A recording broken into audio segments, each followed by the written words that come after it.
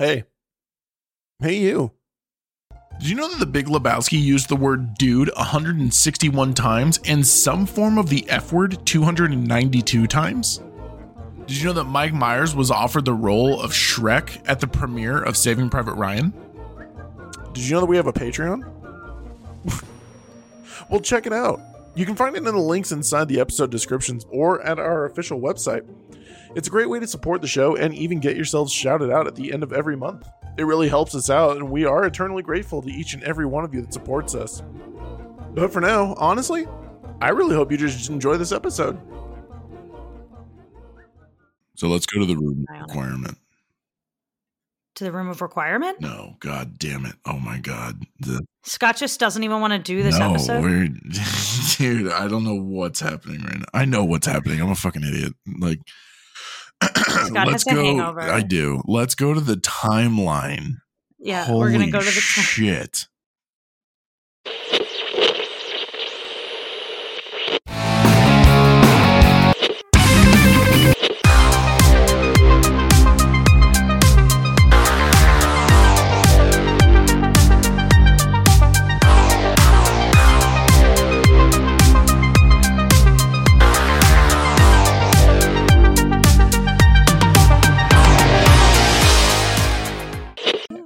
All right, we're on.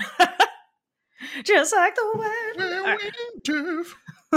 Dude, I bet you I could hit some sick notes with that song right now. I have been belting it all day. I'm sure my neighbors have been hearing it. Oh, they better. Oh, baby. Ooh, said ooh.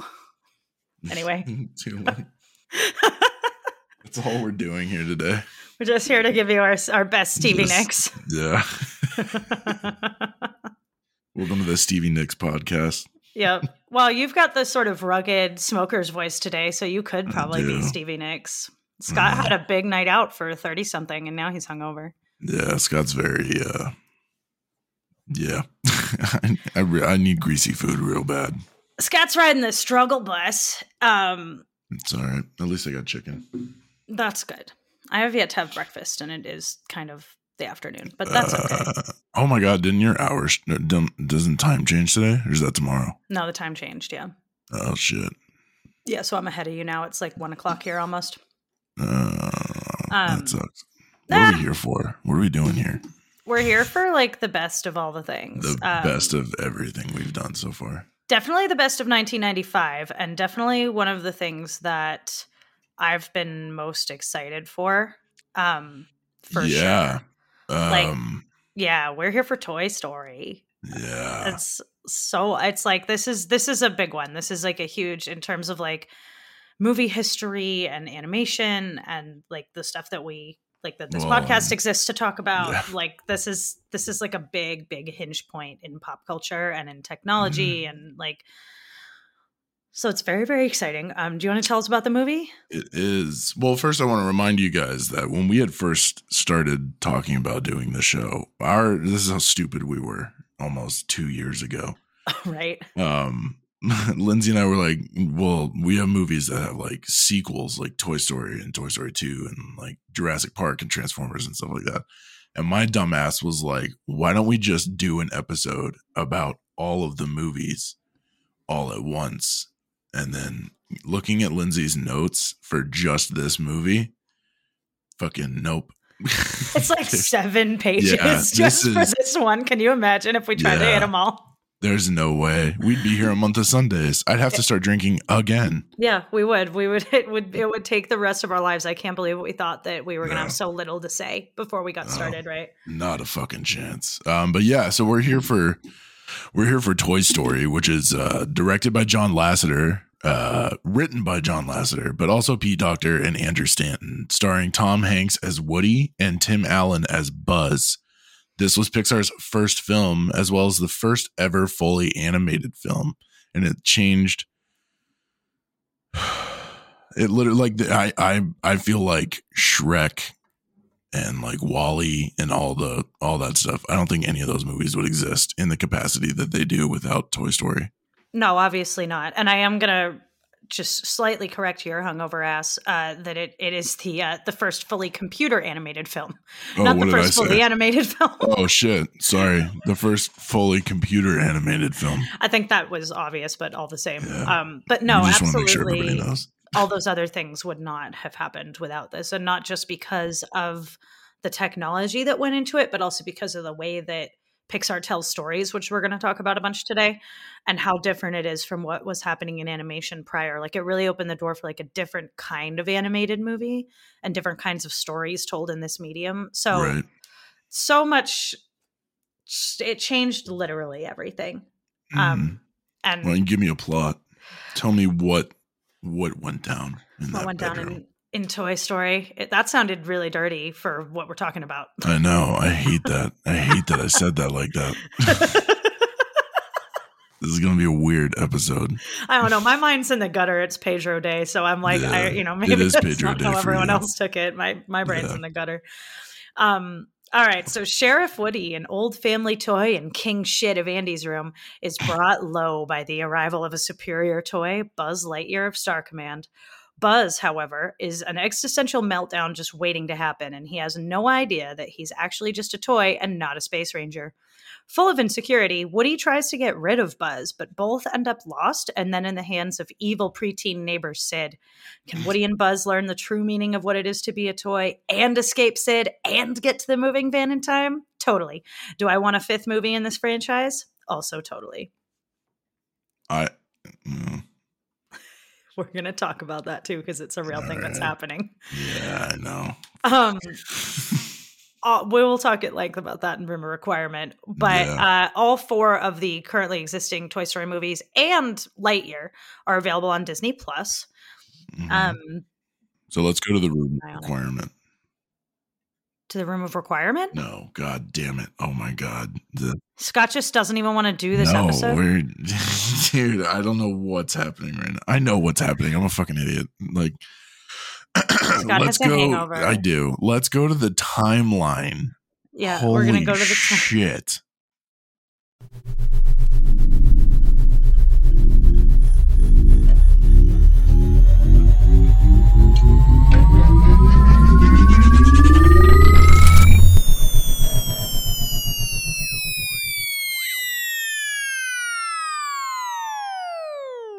It continues to be 1995. And some of the best of 1995, of course. Historical context, this is the year that Philip Pullman publishes Northern Lights, one of my favorite books. Alanis Morissette releases her iconic album, Jagged Little Pill. Dolly the Cloned Sheep was born, and the X Games premiered. Oh, he on some X Games mode. Yup. I just love that meme. I'm really excited about the Rotten Tomatoes side of this, because this is our first 100% movie. This is awesome. 100% on the tomato meter and 92% audience score, which I think is a huge indicator for what's to come for Disney and how stupid they were to let this, everything with Pixar, how stupid they were to let all of this get as out of hand as it did for Disney. Yeah. Disney was stupid to let this become the fight that it did. Yeah. Like they worked it out in the end, and we're going to talk about that saga. But yeah, this really speaks to like Disney should be shaken in their boots at this point when this movie comes out, because it was like insane. Yeah, it went on for way too long. Yeah, the drama, it did. Well, because Disney thought they were king shit. Like Disney was just like, no, we're Disney and therefore do what we want. And Pixar was like, you have no idea what we have, and you guys suck right now, and like we're not going to do that. Yeah. And ended up effectively winning. But we'll get into that. Driving Miss Daisy wins Best Picture in 95, but in 96, John Lasseter wins a Special Achievement in Filmmaking Award for Toy Story. It was also nominated for Best Screenplay, but lost to The Usual Suspects, and for Best Music, both song and score, but it lost to Pocahontas on both accounts. Okay. I would give Pocahontas better music than Toy Story. Right? No way, like, dude. I would sing You Got a Friend in Me way more than any song from Pocahontas. Than Just Beyond the River Bend or whatever? Really? Or Colors of the Wind? No. I don't know. I think those are catchier songs, but I also like really passionately hate what's his name who sings the Toy Story music. Randy Newman. Yeah, I don't like Randy Newman. I like when they make fun of him in Family Guy. Mm-hmm. You take a bite of an apple once, twice, 3 times. 3 times. I hate him, even though I think the music in Toy Story really, really works. Yeah. Like, it's fantastic, but I can see why Pocahontas won. Yeah. Murphy Brown and L.A. Law win the Emmys. Of course they do. Again, still in 1995. No warning. That's no surprise. Warning whatsoever. Talk to me about the parks. Yeah, so Toy Story didn't get its own ride until the Buzz Lightyear shooter game, I think in the mid to late 2000s, which is it's an insanely fun ride, but the characters are everywhere. Woody and Buzz are in every parade, and then when 2 came out, Jesse joined, and it was like a huge deal to have them, especially because of the fight that Disney went through with Pixar. For them to start showing up now was like a big deal. And then if memory serves, I believe they now have more of a presence in California Adventure than they do in the actual park. They're not really in the Magic Kingdom very much in California, though I do think that's where a lot of their stuff is in Florida, but I'm not positive. But they are just sort of everywhere. They just like permeate the park. Yeah. And it's one of the reasons actually that Disney did eventually kind of acquiesce, was like they were seeing that, like, you know, the most popular things in the park, like the only things really that were there since kind of the way early days, apart from some of the new Renaissance stuff, like it was all Pixar. Yeah. It made sense. And yeah, like going past this movie, like into for the next 10 years, like up to when Tangled gets made, there's like the only characters from like between 95 and around 2010, like the characters Mulan that people cared about that you saw. Well, no, like in the parks, the characters you really were seeing were Pixar characters that people were excited about. Oh, yeah. New characters from Disney weren't really being added to the parks during those like 15 years between Toy Story and Tangled, because the new characters like sucked and they were like, fuck, like Toy Story or Pixar's making all the things that people are interested in. Actually, now that I'm thinking about it, I don't think Mulan is in any of the parades. No, I don't think I've ever seen her. Yeah, there's not a big presence for Mulan or Hercules. Basically, after 95, everything that people cared about until Tangled was Pixar property. So Disney definitely was like needing to get on board. But this the title that I have for this next section, if we're ready to just get into the movie. Oh no, sorry. We have sequels. Major section that you're skipping right over. Yeah, my bad. You take this. Go ahead. So yeah, there are sequels. Toy Story 2, 3, and 4. There is a pseudo prequel, but it's not really a pseudo prequel. It's just a movie that takes place from inside the Toy Story universe, is Lightyear. For those of you who aren't aware, Lightyear is the movie that inspired the action figure line in the Toy Story universe. So that movie exists as though we are in the Toy Story universe. Yeah, Lightyear opens up with like a crawl, like a written crawl that says, in 1995, a boy named Andy went to see a movie, and his favorite new toy was based on that movie. This is that movie. Yeah.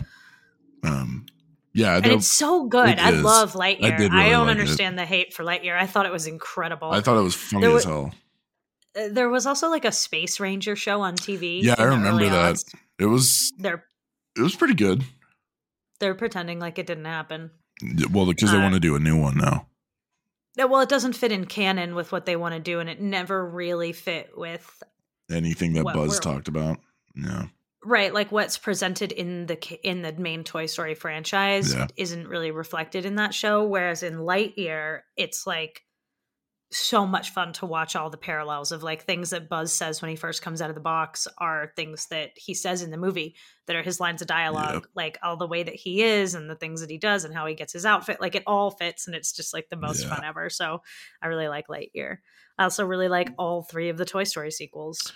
I think they're all really good. I'm going to say something really controversial at the beginning right now. While Toy Story 3 ruined me, I would have preferred that be where it ended. That was such a good conclusion to the Andy and his toys saga. Like, I agree.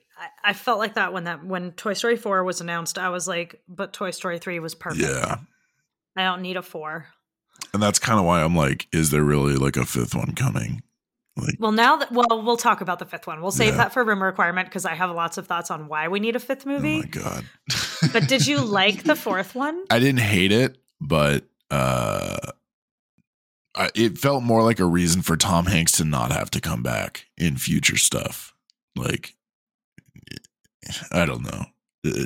It felt like such a departure from Tom Hanks or from like Woody's character where he's like, I'm all about protecting the kid and I've got to be the kid's toy and she needs us. Like, that's our job as toys, to being like, I got to go be every child on Earth's toy. I would argue that Toy Story 4 works as the natural progression to Woody's growth. That like the whole thing is Woody's arc, but we'll get into it. Yeah. We're going to talk about that arc. I didn't really like it when it came out. Yeah. When I first saw it, I saw it like many times in theaters because I was avoiding being at home because I was in the middle of my divorce. So I just was like hanging out anywhere that wasn't my house, and I was in Vegas, and so the movie theaters are inside the casinos. So I would like go buy a ticket to Toy Story. I'd like come out and smoke a cigarette at the parts that I didn't care about. Like I was like just living at the movie theater, just trying to avoid being home. And I like didn't like this when it came out. I honestly like despite how many times I went to see it, was just kind of like, I don't think it's very good. I don't think we need this. Yeah. But then when I watched it more recently, like now that I'm healed, I was like, oh my God, this is so good. Like I was so emotionally dead inside when I saw this the first time. I love this movie. It's great. Like I feel totally different about it now. So anyway, let's get out of the timeline. Yeah, let's get out of here.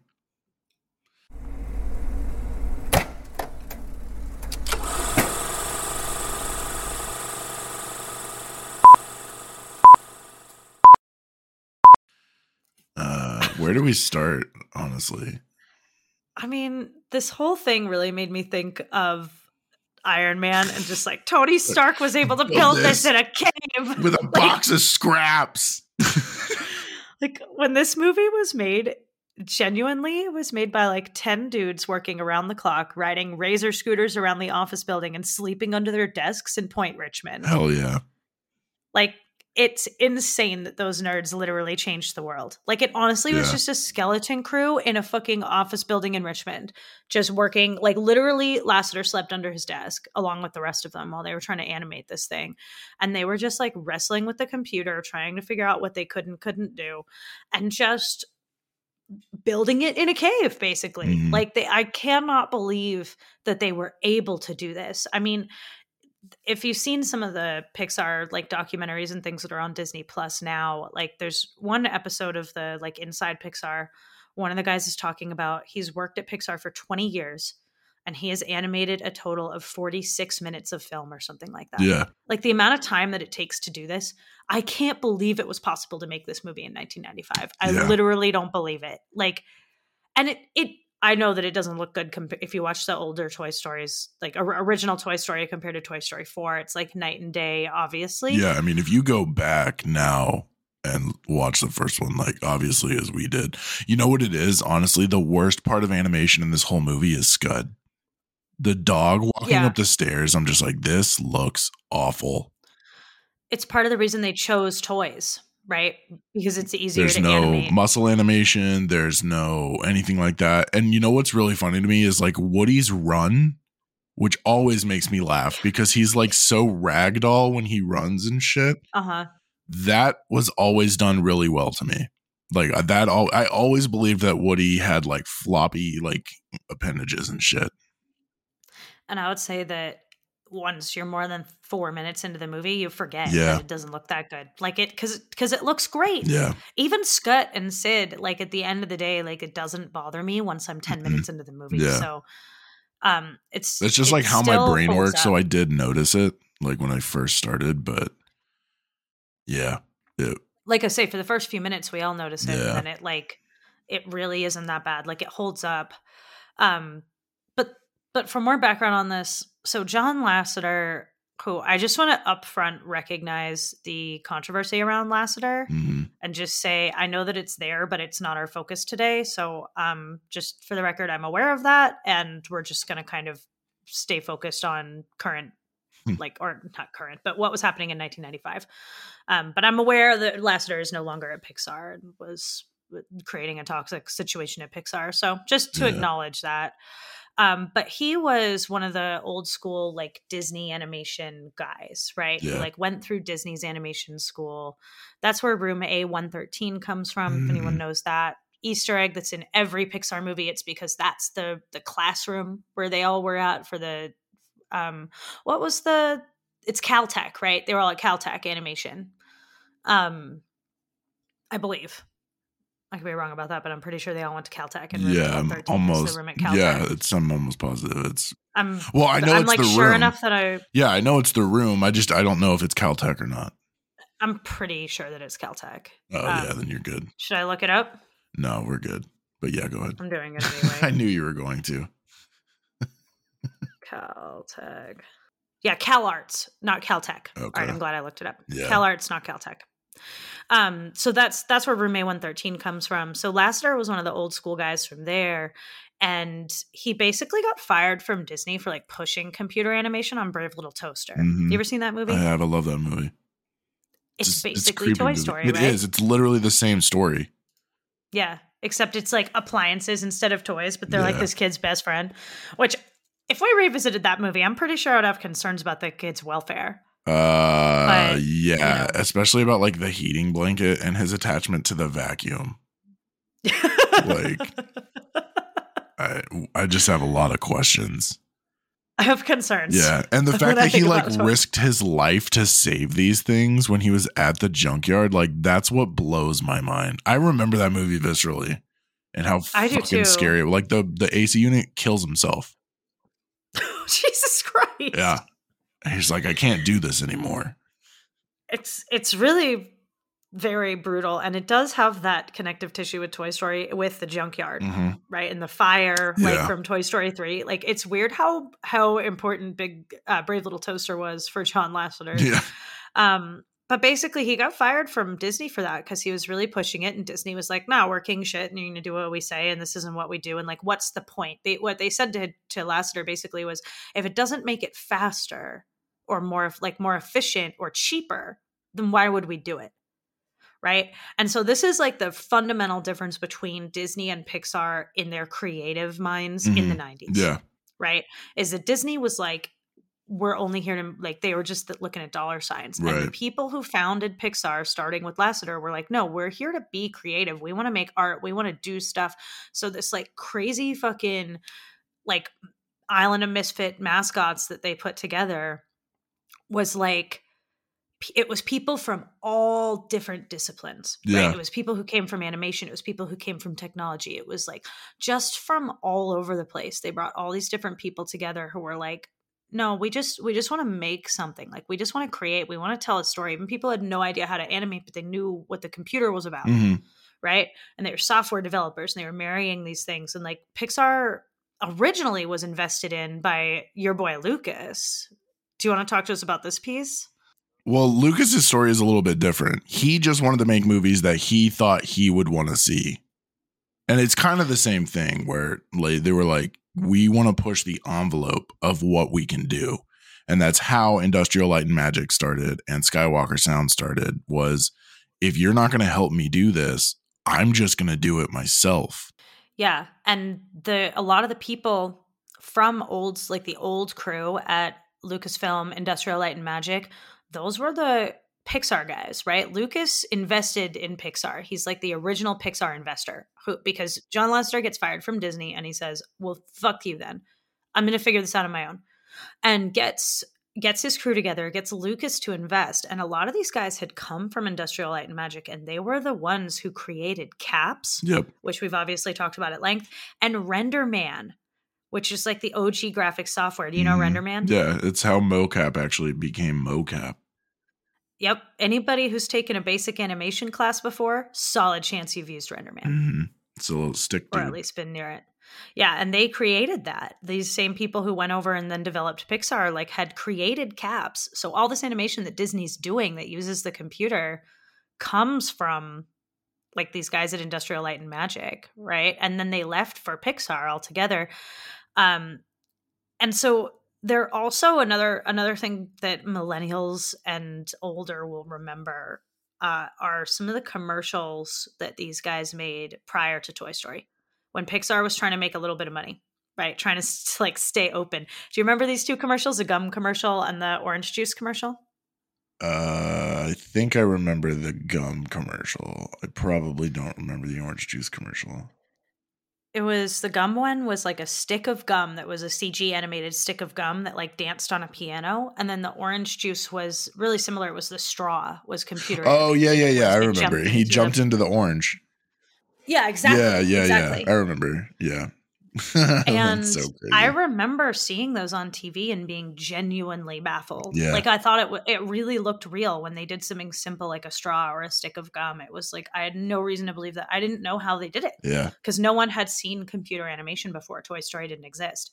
And well, we didn't have it to that extent. We had like random nonsense like the computer animated baby from Ally McBeal. Sure. But yep, that's a really good example, actually. Yeah.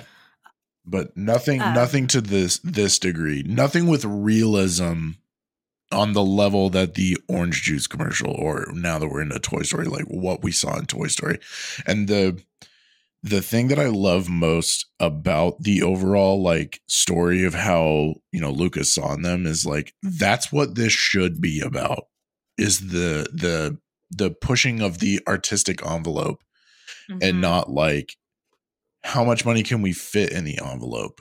It's like, like it shows a lot. First of all, like going from 1 to 3, half of 3, if that had been the first movie I'd ever seen in 1995, I would have thought that this was real. I think people would have panicked. Yeah. I'm not going to lie to you. I think if you could go back in time to 1995 and show any currently computer animated movie, even one that's not very good, Transformers, anything that came out, no, but like a fully computer animated movie, Transformers is. I know what you mean. That would have freaked people out on another level. But I honestly like this is the kind of thing where you mix like technology that's advanced enough is magic. Yeah. If you went back to 95 and showed them Toy Story 4, people I think would have genuinely panicked. Yeah. I don't think they would have known what to do. No, people really, we didn't know how it was being done. Like when that gum commercial came out, I honestly, I remember viscerally being in my living room with my dad and saying, how did they do it? And he said, I don't know. Yeah. Like, I don't actually understand how that stick of gum is doing this. And for our like Gen Z audience, right, who weren't there for that must seem really surreal, right? For people who grew up and were that was just their common we were day. Only we were only 10 when Toy Story came out, right? Yeah. Like we weren't that old, and it's still I remember being like, I don't get it, and being freaked out, and I can't like it must be really different to have grown up more so with this and like not been kind of like sentient and have memories from when it happened. Yeah. And we're the generation that's right on the cusp of that, where we can remember a time before Toy Story, but I genuinely think like people would like John Lasseter would have been burned for a witch if Toy Story 4 had come out in 1995. Absolutely. Like we did not understand how this was possible. Here's another thing that's important for you guys to remember too, especially for those who were gamers. Remember that the PlayStation, the original PlayStation, came out in December of 1994. Yeah. So we had games like Tomb Raider with her triangle boobs. And we had stuff like Crash Bandicoot right. where he didn't have fingers. It was just like a square thing on his wrists. There was no level of detail like this movie presented. Yeah, this was it genuinely baffled. Yeah. People honestly didn't know how it was possible. And so it's crazy that Lucas invested in it. Like that being the context of this, you can kind of understand how Disney was just like, the fuck are you talking about? Yeah. And if you see like interviews with Tom Hanks from when he was when they were like pitching Toy Story to him, they showed him some of the animation. He says in interviews that he's like, I went home and told my family, I can't explain it to you. I can't describe like what they're doing. It's this amazing thing. and I don't know how to describe it. And can you Yeah. imagine just not having the vocabulary to explain what a computer animated film Not is? even that, like not even having like the brain power to comprehend what you saw. Like I feel like That's that's how how crazy everybody, this yeah, was. like you're kind of Yeah. like, I got nothing. Like it's You crazy. cannot overstate the impact that this had, like what a change this was. It Yeah. cannot be overstated. It was absolutely mind-blowing. So, but all that being said, Lucas invests and then pulls out. Mhm. For as great as he was and as instrumental as he was. And honestly, this is up Yeah. there in Lucas's greatest contributions. Like, Yes. trust me, I respect some Star Wars, but this is like an enormous contribution, potentially more so than Star Wars Yeah. was to Oh, just no, so like story-wise, it's on the level, man. Like, I just in terms of what you contribute to society, getting Pixar off its feet might be bigger than Star Wars. it at is least on the level. absolutely. I 100%. I will say it till I die. I will sell every Star Wars book on my shelf if I have to. This is bigger than Star Wars because Star Wars is the franchise, it's the story, but someone would have thought of something similar at some point. The idea to do something like this and the wherewithal to put money in this, I'm going to say it now, probably. And I did say it when we were talking about the Star Wars episodes, George Lucas has an eye for seeing stuff that is going to be huge in the future. Mhm. He did it with this. He did it with maintaining the merchandising rights for Star Wars in 1977, which allowed him to literally build an empire. Be a billionaire, yeah, for sure. Yeah, absolutely. Like whether he stayed or not for the long haul, the fact that he came in to open the door for them is massive. Yeah, it is. And then even more massive in the person who really is given the credit for this, even though I think that getting them started is super important. Like, so Lucas is there funding these commercials that we're talking about, right? He eventually pulls out because they're just not they're doing short films, they're doing commercials, they're developing the technology, but they're just not quite there yet. He walks and in comes Steve Jobs. Yeah. Who is another like true visionary, right? Even if he was like a douchebag, like he was another guy who could see the potential. And he lost millions of dollars a year keeping them in that office park in Point Richmond. Yeah. And it paid off in the end, right? When Toy Story released, everybody said Steve Jobs is a genius. Those were the headlines. Yeah. We're just like, he is a genius for funding this, because it took years of millions and millions of dollars of losses to get to Toy Story. And then he was hailed as an absolute genius. And Steve Jobs was an integral part of the negotiations with Disney. So, see, here's my problem with that. Not my problem, but here's what I have. Like, I'm like, what? No, here's my like my side road issue.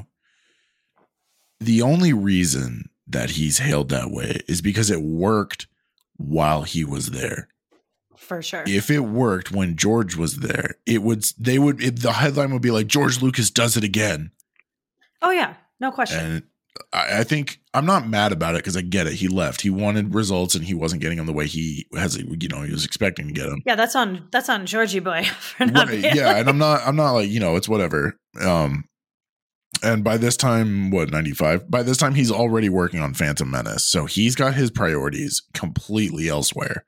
It absolutely comes down to Steve stepping up and not only like being the person that gave them that parachute, but being the person that kept putting wind under their parachute to keep them in the air. Yeah. And you know who chose not to do that? Not Lucas. Disney. But Disney. Yeah. Yeah. That's the crazy thing is that the whole plan from the beginning for Lasseter was to do this under the Disney umbrella, and they said no. So then it required these other incredible investors, and Disney's over there like, oh fuck, right? So huge props, and I absolutely agree. Like if had Lucas stayed, and I give him a ton of credit for keeping them where they were, right? Like Jobs got the credit when it happened because he was the one who was there. Yeah, and that's fair. And he was rightfully there. So I'm not mad about it. I just I think it's important to note that it isn't just him. And I think a lot of people it's important do to put remember it on Lucas. Yeah, we got to remember Lucasfilm's involvement here. And you can't forget about Caps and RenderMan and everything coming out of Industrial Light and Magic. Like, none of this happens without Lucas. So I absolutely think, I agree with you. Like, I would say that this is his biggest contribution to society, even if he wasn't there for the release of Toy Story. And then the other guy who drove this, of course, is John Lasseter. Like, Lasseter's one I struggle with the controversy, because like I obviously support him not being at Pixar anymore, but it's hard to not give props for his contribution to society, right? It's like separating those things is tough, and that's why I acknowledge that happened. But Lasseter's the driving force here, and he partners with legends. Andrew Stanton of Finding Nemo and Dory, WALL-E, and A Bug's Life, and with Pete Docter, who did Monsters, Inc., Up, Inside Out, and Soul. And these two are still at Disney. Are still at Pixar. Disney Pixar. Yeah, it is now. But those guys are still there at Pixar. And like, it's amazing to see them getting these writing credits and stuff and seeing their names on Toy Story. When Lasseter got the credit for that, he's the one who got the Oscar and everything. But Stanton and Docter were there, and like Pete Docter is a fucking genius. Yeah. Pete Docter is my hero. I love him.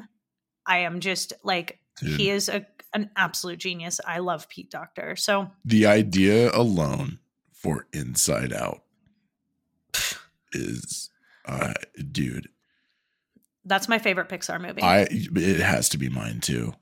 You guys don't understand. As a kid who grew up literally living inside his imagination, like the idea that in order to be, or like to grow, your like imaginary friend has to literally disappear. Yeah. That was the hardest fucking thing for me to watch in that movie. When he starts fading away and he's just like, take her to the moon for me. I was like, oh my God, I'll take you to the moon, Big Boy. I'm sorry. My hardest part was her when she creates the happy / sad core memory, when she has that sigh when she's crying, but she feels better. Yeah. That part makes me want to cry right now.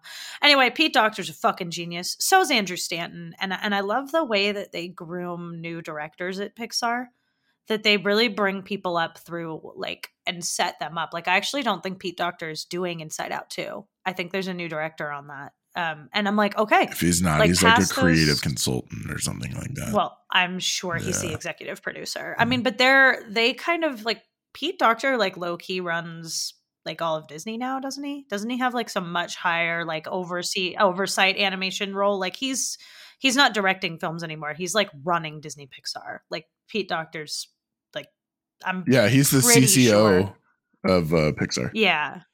Did you just look that up? I did. Yeah, he's the CCO. Yeah, that's what. Yeah. Like anyway, fucking love him.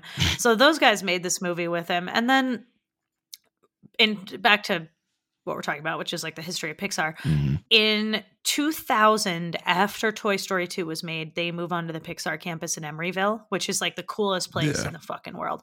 But all the way through Toy Story 2, they're just in that fucking office building in Point Richmond, just like. But now they have the campus, and the Pixar campus is like very, very, very cool. Mm-hmm. I would love to go there one day. I would too. I never had, even though I lived right there, I never went to the campus. I'm sure I could have done a tour or something, but I never thought to go check it out. Next time I'm in NorCal, I will. So in the early days of Pixar was responsible, like they did have a partnership with Disney, right? Even though we have these other investors and this other stuff going on, there is a Disney partnership starting with Toy Story because Pixar needed distribution, right? So they're doing a creation and the production of the films, and Disney's handling marketing and distribution. And they really needed the Disney vehicle, and Disney agreed to do it, but they fought for years. Disney wanted to crank out like direct to VHS sequels, and Toy Story 2 originally was going to go to VHS. It was. And before anybody else writes this or we jump any further, yes, guys, it's absolutely true. Everybody fucking knows it. Toy Story 2 literally did get deleted from the Emeryville servers. And it was absolutely saved on a single flash drive from a single animator. I'm not even going to bring that up on the episode when we get to Toy Story 2. But a lot of when people talk to me about like fun facts or whatever about Toy Story, that always comes up. And I'm like, everybody knows that. So I'm getting it out of the way right now. It's the lowest hanging. It's not even on the tree anymore, guys. It's on the ground, like the lowest hanging fruit. It's true that literally happened, though. Yeah. Like, while they're working out of this fucking office block in Richmond, they deleted Toy Story 2. But Toy Story 2 also got totally redone anyway. Like, they were like, this sucks. And they had to pull Lasseter in, who at the time was not on the film. And they had to pull him back in to redo it.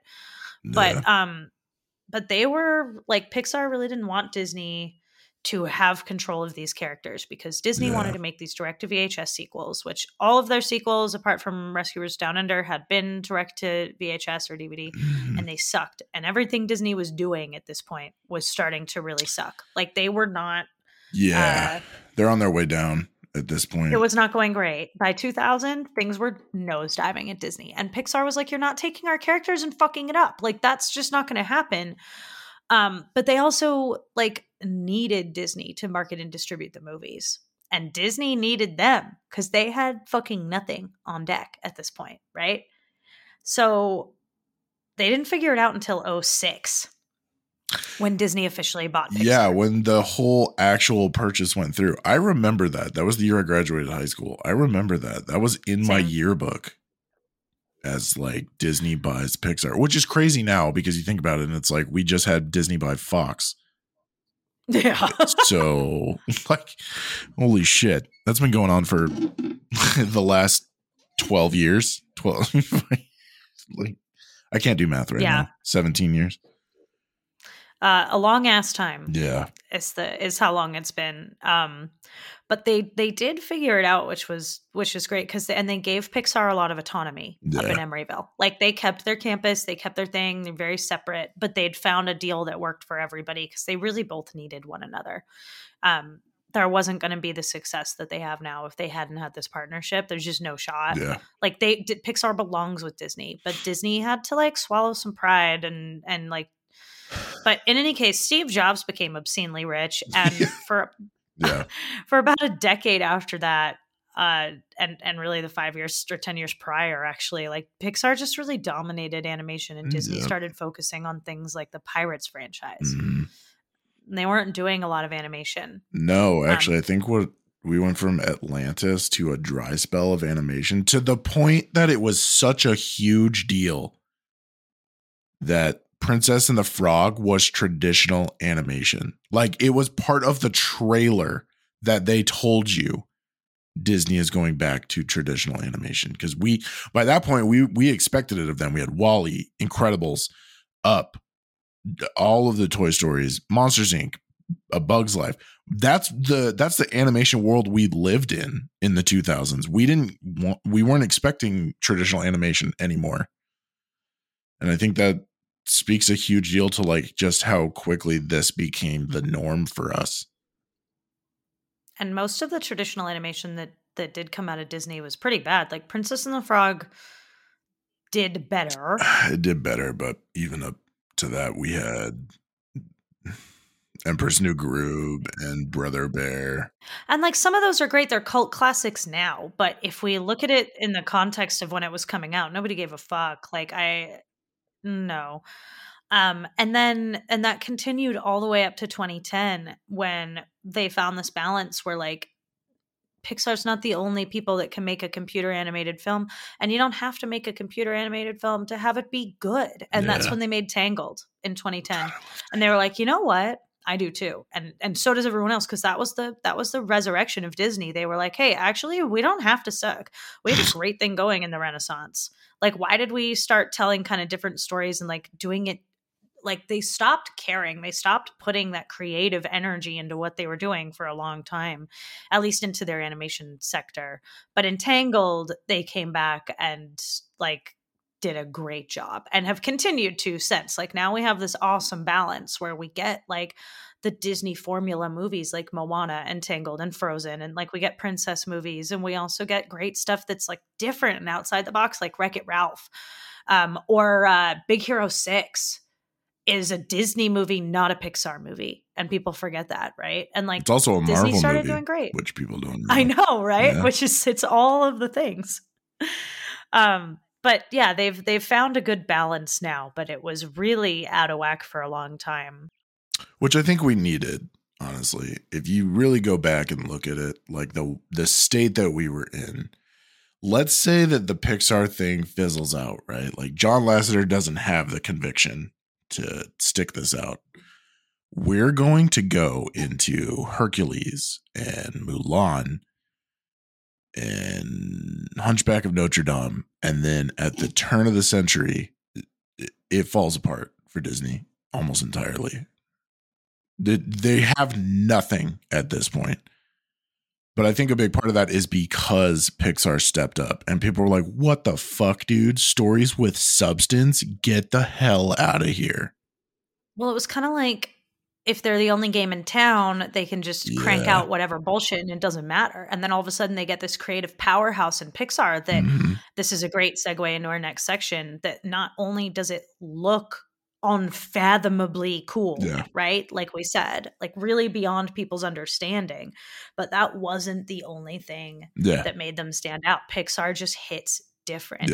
Like these movies are so this was never about making a bunch of money or sticking to some formula or whatever for Pixar. Like they were really there to tell incredible stories, and it could have been totally hand-drawn and done these same stories and it still would have blown Disney out of the water. Oh yeah, absolutely. That.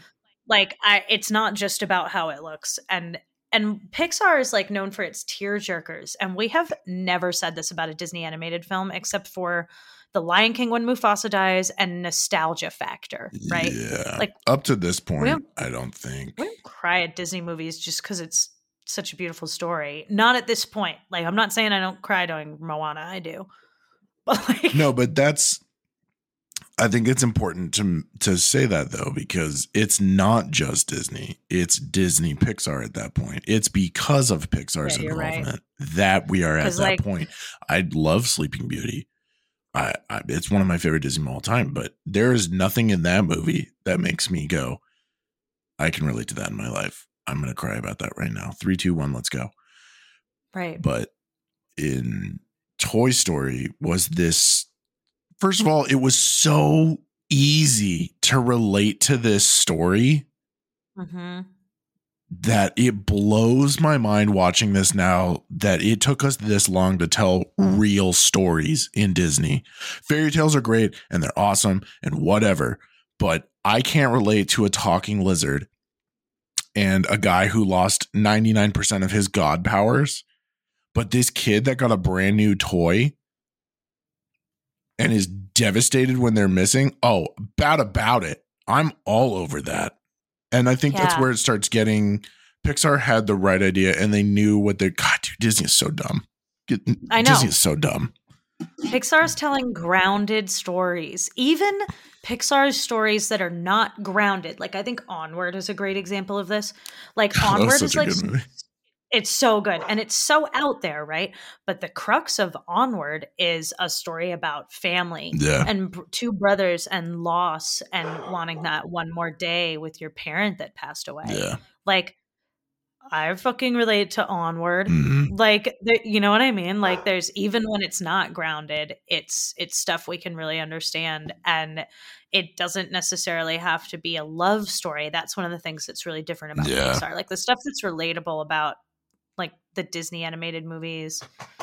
It's like, I relate to Ariel wanting to like step up and be a grown up, and I'm 16 years old. I'm not a child. Like we all relate to that, right? Yeah. But it's different because it's so sort of homogenous in the way those stories were told. Even though we love the Disney Renaissance, like Toy Story and Pixar, it just hits different. Like Toy Story is all about unconditional, like real love for infinity and beyond, because the toys are immortal. And like, I'm not crying, Scott. You're crying. Like, well, and you kind of hit on it a little bit a minute ago. It's from this point on, it's not about love stories.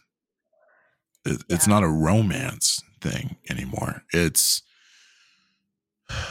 actually, I'm trying to think about it. I don't think there actually is a romance in any of the Pixar movies coming up except A Bug's Life. And that's like not even a B plot. That's like a D plot.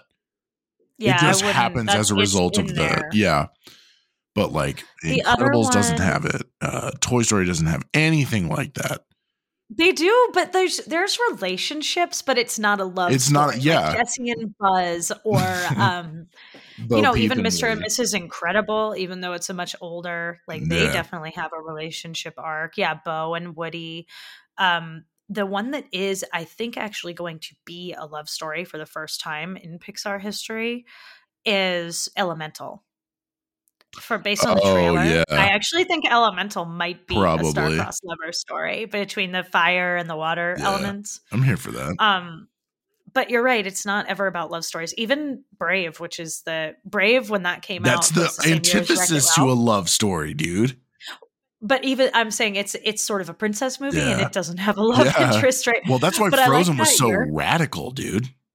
Yes, that's so true. Like that was one of the big things in Yeah. Frozen and in Moana. It was like, oh my God, there's no love story. It's like love's true kiss came from your sister. Like what? Yeah. That changed lives. That was huge. I really liked when Brave came out though, because it was the same year as Wreck-It Ralph, and it was when like Disney made a Pixar movie and Pixar made a Disney movie. Yeah.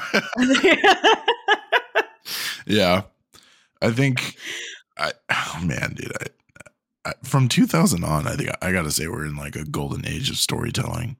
Maybe not like movies wise, because there's some shit movies looking at you 2007 Transformers, but no way, man. Like you learn a lot from the movies that you can put yourself into. I can't put myself in Sleeping Beauty.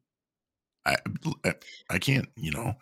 They're more grounded, they're more relatable, and they're like, and you're right, it was a golden age of animation for sure. Like it changed the way animated stories were being told. Like it was just so different, the stuff that was being focused on. You know, the story, it was just so different. All of them. Bug's Life was like fighting for your people. Like there was no Disney movie that was really about that, except I guess Mulan. Like it, you know, they were, but Mulan also hits different. We'll talk about that when we get there soon. But Toy Story in particular is about play and innocence and finding yourself in the world. And like, it's still you crying and not me. And it's like, it's so powerful. And then told on such a relatable level. And it also has this like sharp humor that's really reminiscent of like Aladdin. Yeah. Right.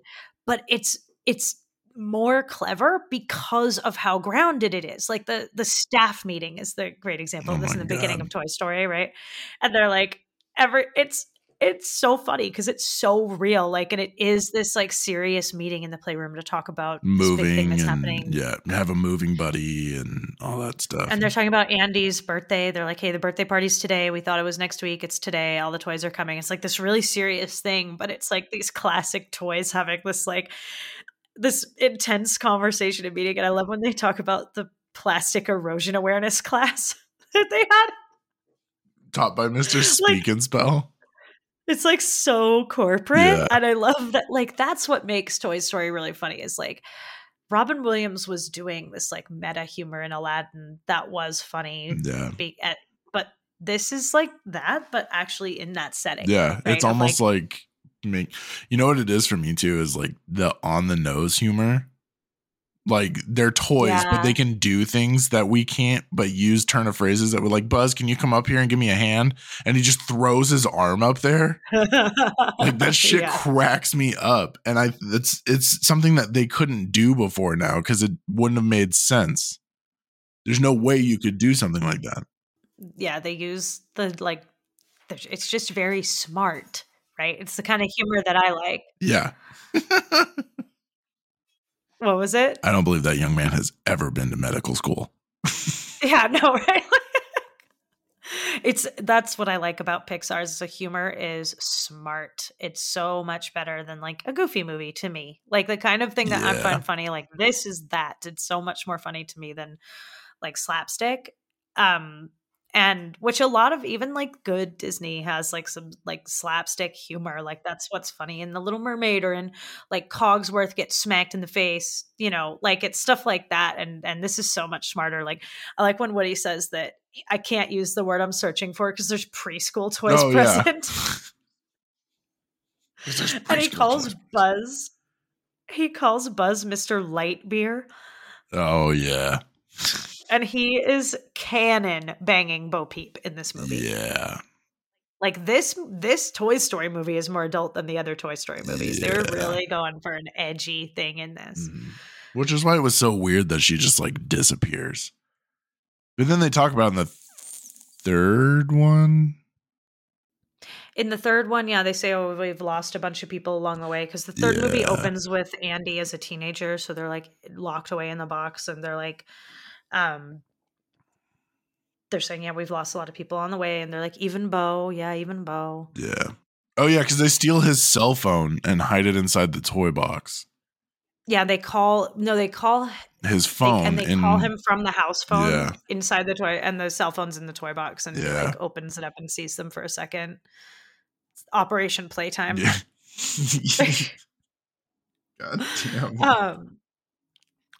But yeah, this one's like, it was super, super edgy, which takes us into talking like 45 minutes later into the actual movie. Yeah. So, Scott, who's the bad guy in Toy Story? Jealousy. Right? It's Woody, yeah, right? It's you know what it is? Like it sucks because now we're gonna get into this like existential discussion about it, because I was probably one of the only people when I watched this when I was a kid that was like, damn dude, Sid's life is fucked up. Not Sid is fucked up. Sid's life is fucked up. Like, he's neglected. He very clearly, no one in that house gives a shit about what he's doing. But at the same time, like, I never thought he was the bad guy. I always thought it was Woody. Woody is absolutely the bad guy. Yeah. Like, and do you want to get into Sid now, or? No, I mean, I don't really have much else to say about it. Just I'm like, let's just talk about Sid while we're here. He is a product of, you know what it is? It's a foiled Andy. Andy doesn't have a dad, which we actually, to this day, 4 movies in, have no idea where his dad is. We're going to talk about that in Rimmer Requirement at length. Hard. Awesome. Yeah. I have lots of thoughts about that. Good. He is like canon dead. But Sid's dad, okay. Sid's dad is a drunk who fell asleep on the couch eating a cake. Yeah, Sid definitely has a dad, and he's being totally neglected. He also has a mom, because we hear his sister yell at her. Yeah. Yeah. Yeah. But he's still like extremely neglected. Yeah. I always wondered too if he was like a reason that then they were leaving. Well, no, they're leaving because Andy's dad died, but we'll get into it. Oh shit. Okay. That's why they're moving. There's actually pictures on the walls in the house of a kid that looks like Andy, but clearly isn't. He wears glasses. And so I believe that it is canon that they are living in Andy's dad's childhood home, that like that's the house that they are growing up in. That's like the family home. That's and they're sick. moving because he's dead. Yeah, so we'll get into that. Right. But that's pretty canon what's going on with Andy's dad. But Sid has both his parents, and they allow him to have this insane workbench in the house where he just tortures toys. Like, and blow shit up in the backyard. Like, the backyard is riddled with destroyed toys. Like, wouldn't you freak out if your kid was doing this, like mutilating dolls and stuff, even in a world where they're not alive? Like, it's kind of like murdering small animals. Like, we're like definitely in serial killer territory. He is one squirrel in a tree away from being a mass serial killer at this point, like from turning that page. And that by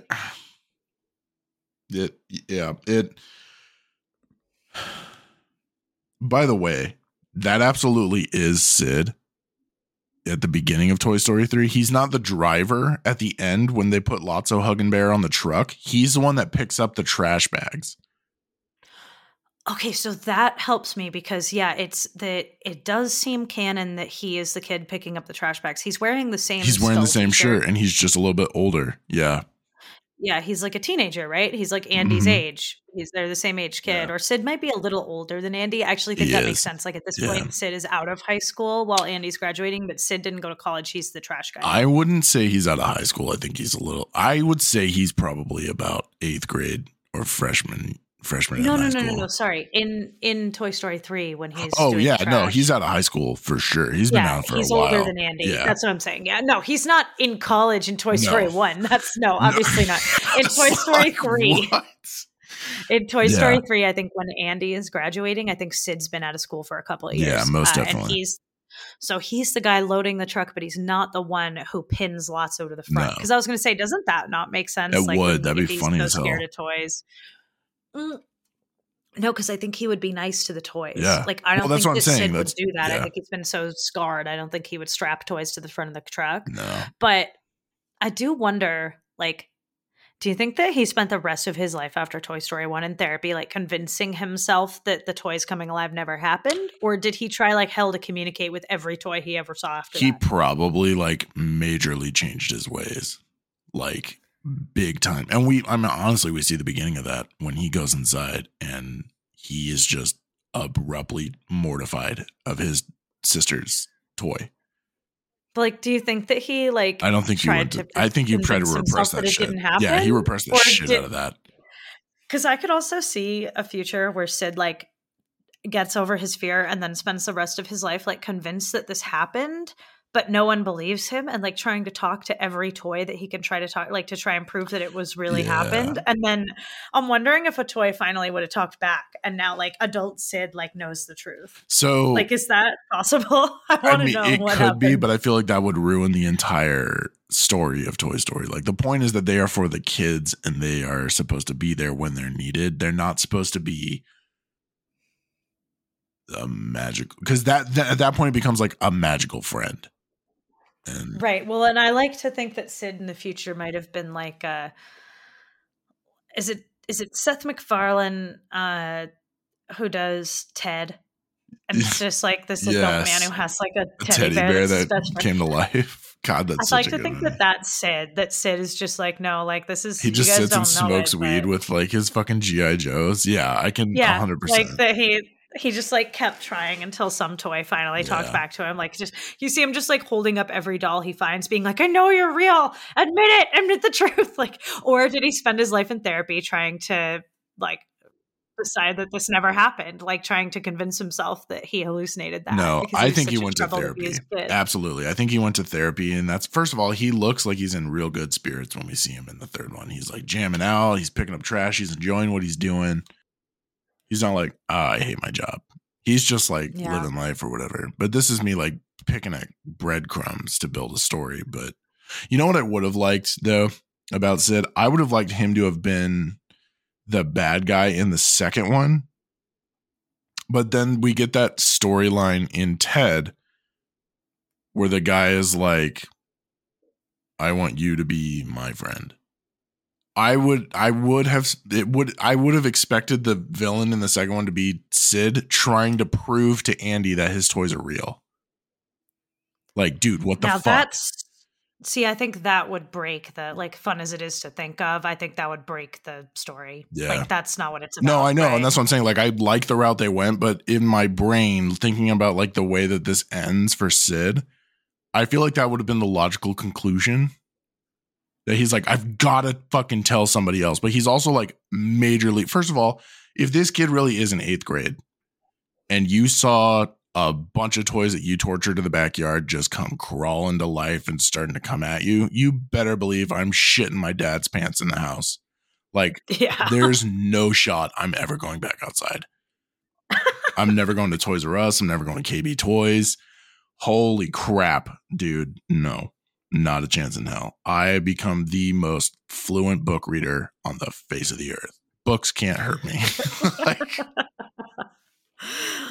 Oh my God. I would love like a Sid sequel of like what happened like to him. Like a short of that, like what happened to him. Yeah. Not even like a full movie, but maybe that's what the 5th one will be about. It wouldn't be very, like, it breaks the immersion of Pixar to have like an adult like hunting us down or somebody like really trying to question what's going on with the toys. Like the humans noticing that like really breaks what the story is. So it is kind of crazy that this is what happens at the end of Toy Story, that like Sid's made aware of toy sentience. It's like a whole different rabbit hole that's just not in the vein of Pixar. But like, I would like to see that movie get made like 50 years from now when this enters the public domain.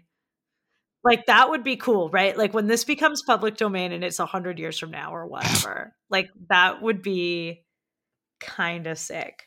Right? Like, think about, like, as much as I obviously vehemently hate and don't think anyone should be allowed to see Winnie the Pooh, Blood and Honey, that should be illegal. But, nope, illegal. Throw them in jail. But Matt and I are totally saying that. no, throw them in jail. I heard it was terrible. Got like 2% on Rotten Tomatoes. Oh, is it already out? Shit. Okay, I I think gotta so. go look Yeah, that up. no, you can't. No, Not don't go watch see it that for you, movie. but Throw them in jail. But Winnie the Pooh's, 80 years old, Yeah. right? So I would be super down to see like 80 in 80 years or however long it is that for, see Toy Story enter the public domain and have someone make that story about Sid. I'm here for that. Like an adult live action, like what happened to this kid after this? Anyway, so back to the actual bad guy. Sid could be easily mistaken for the bad guy, but the real bad guy of Toy Story is Woody. And there's a great sort of like analogy to be made here, like an allegory between like Woody representing Disney and Buzz representing Pixar in this whole thing. Like Buzz is like the cool new toy that was going to make the old thing obsolete, and then the old thing gets all worked up about it and acts like a dick. Yeah, he does. But then they figure it out together and make a bunch more awesome movies. Like that's totally what's happening here, right? This is like this awesome allegory of Disney and Pixar's relationship between Woody and Buzz. But it's kind of like, I think this is like why this is such incredible storytelling and why it was so different from what we'd seen in Disney, where our main character is the bad guy. And it's not some weird, like turning stories on their head. Let's tell it from the bad guy's perspective, like a Maleficent. Like Woody is both the protagonist and the antagonist of this movie. Like this is existential. Yeah. It is this like deep intellectual thing around your good guy is the bad guy is the good guy. And it's cool to see. It's like a really, really different story. Like none of this happens if not for Woody's insecurity. Mm-hmm. I mean, yeah, you said at the beginning, Woody thinks he's king shit of fuck mountain. And like it's an upset to his entire lifestyle. But I think that, I don't know, like I think the best part about their dichotomy is Woody doesn't care. Woody doesn't want to be Andy's toy. That's weird. I don't know what I clicked. You mean Buzz? Buzz doesn't want to be Andy's toy. He wants to get back to the delusion that he's living under. And I think that's like, I think in the end, that's what helps Woody realize this isn't about me. This isn't even about Buzz. This is about we have to be there for Andy. Yeah. And the whole front half of the movie is this like crazy power struggle where Woody's like, he's such an asshole. Yeah. And actually they had to kind of redo a lot of this because he was a bigger asshole in the original cuts. Like even Hanks was worried about it. He was so unlikable. Yeah. He was just mean and snarky and just like cruel. And you still see a lot of it. I was going to say, he kind of is still an asshole in the movie. But it was way worse. If you see some of the clips of like his lines and stuff, like he was just like so freaking mean. Yeah. And he was also physically bigger the way he was made originally. He was huge. He was like way bigger than Buzz. Yeah. That's like weird. Yeah. And you got to watch the Pixar Story on Disney Plus, that documentary. Yeah. Where you can see a lot of these original clips. Definitely. Where like he's so negative and so mean. And but he really grows and changes through the franchise. But you're right, like in this there's a wicked power struggle, because where some of the sort of dramatic irony here is that kind of goes almost unsaid, but it's really well done, is that to be the favorite toy is to run the room. Woody is in charge because he's the favorite toy. That's why he's in charge of Andy's room and the other toys. It's why he's the leader, is because he's Andy's favorite. And so Buzz doesn't know this, right? Buzz thinks he's a space ranger. He's planning to go home back into space. He has no idea about what the fuck is going on until the very end of the movie. But Woody is so deeply insecure about losing that power position, and the other toys understand it too. Like everybody but Buzz knows that the problem here is that Woody is not going to be president of Andy's room anymore. And like that's the problem. That's where Woody loses sight of his true purpose, right? But where I think you're right, and what's really interesting is that, like, even after Buzz realizes that he's a toy, and we'll talk more about Buzz in a minute, Yeah. but into the second and third, because once they're in Bonnie's room, it's a little different. But in the second and third movies, like, Buzz and Woody are definitely partners. They're definitely like equally favorite toys. Like, you see at the end of Toy Story 1, Andy's room now has this balance of Buzz and Woody memorabilia, right? Yeah. Like, they're kind of like equal favorites ish. Although I think the third movie makes it clear that Woody was always the real favorite. But Buzz always defers to Woody's leadership in the room. There's never, like, he lets Woody be in charge. He never is coming for his spot. And we see Woody has this, like, deep insecurity around his leadership of the other toys all the way into Toy Story 4 when he's in Bonnie's room. Mhm. And he's, like, trying to call the shots in that room. And what's her, I don't remember her name, but the one who actually is the favorite toy, the one who actually runs the room in Bonnie's. Oh, the rag doll. Yeah, she's always like, Woody, she tells him at one point, she's like, we talked about this, like, you don't need to, like, I can handle this part. Like, you're not in charge. You're not the favorite toy. You're not in charge of this room. So that's his whole struggle, right? Like, Woody cares about his leadership position amongst the toys in the first movie at least as much as he does about Andy. Yeah. And he's, like, losing sight of what's really important, right? Yeah. I mean, would you say that Woody is the main character? Or is it like between Woody and Buzz? No, Woody's the main character through all 4 movies. And, like, well, Woody absolutely is the main character in the second one. The whole plot is about him.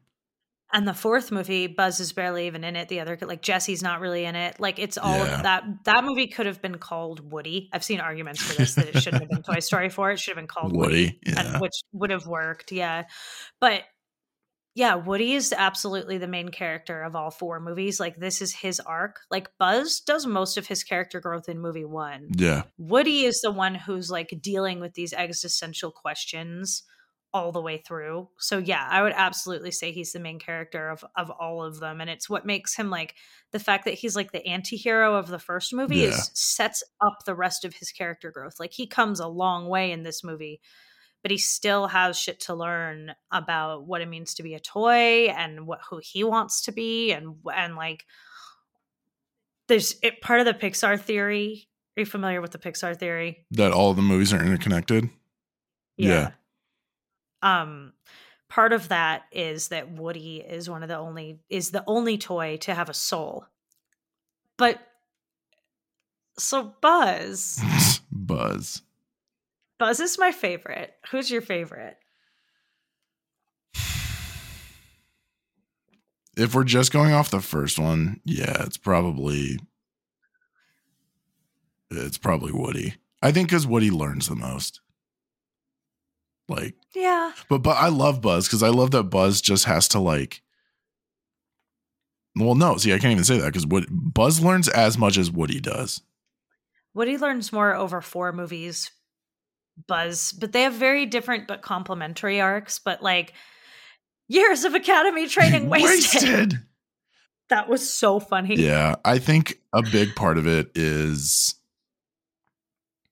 he has to, like, so they all know they're toys. They acknowledge they're in this world. Woody is just about, like, I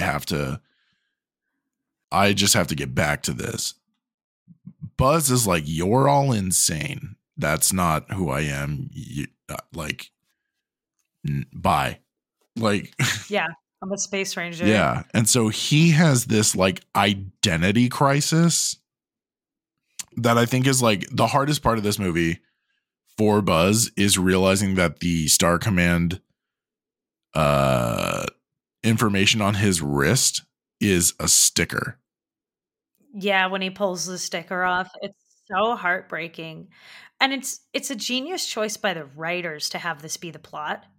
Like, because it helps us understand, like, what does it mean to be a toy? Like, what is the purpose of being a toy? Like, all of those thematic things.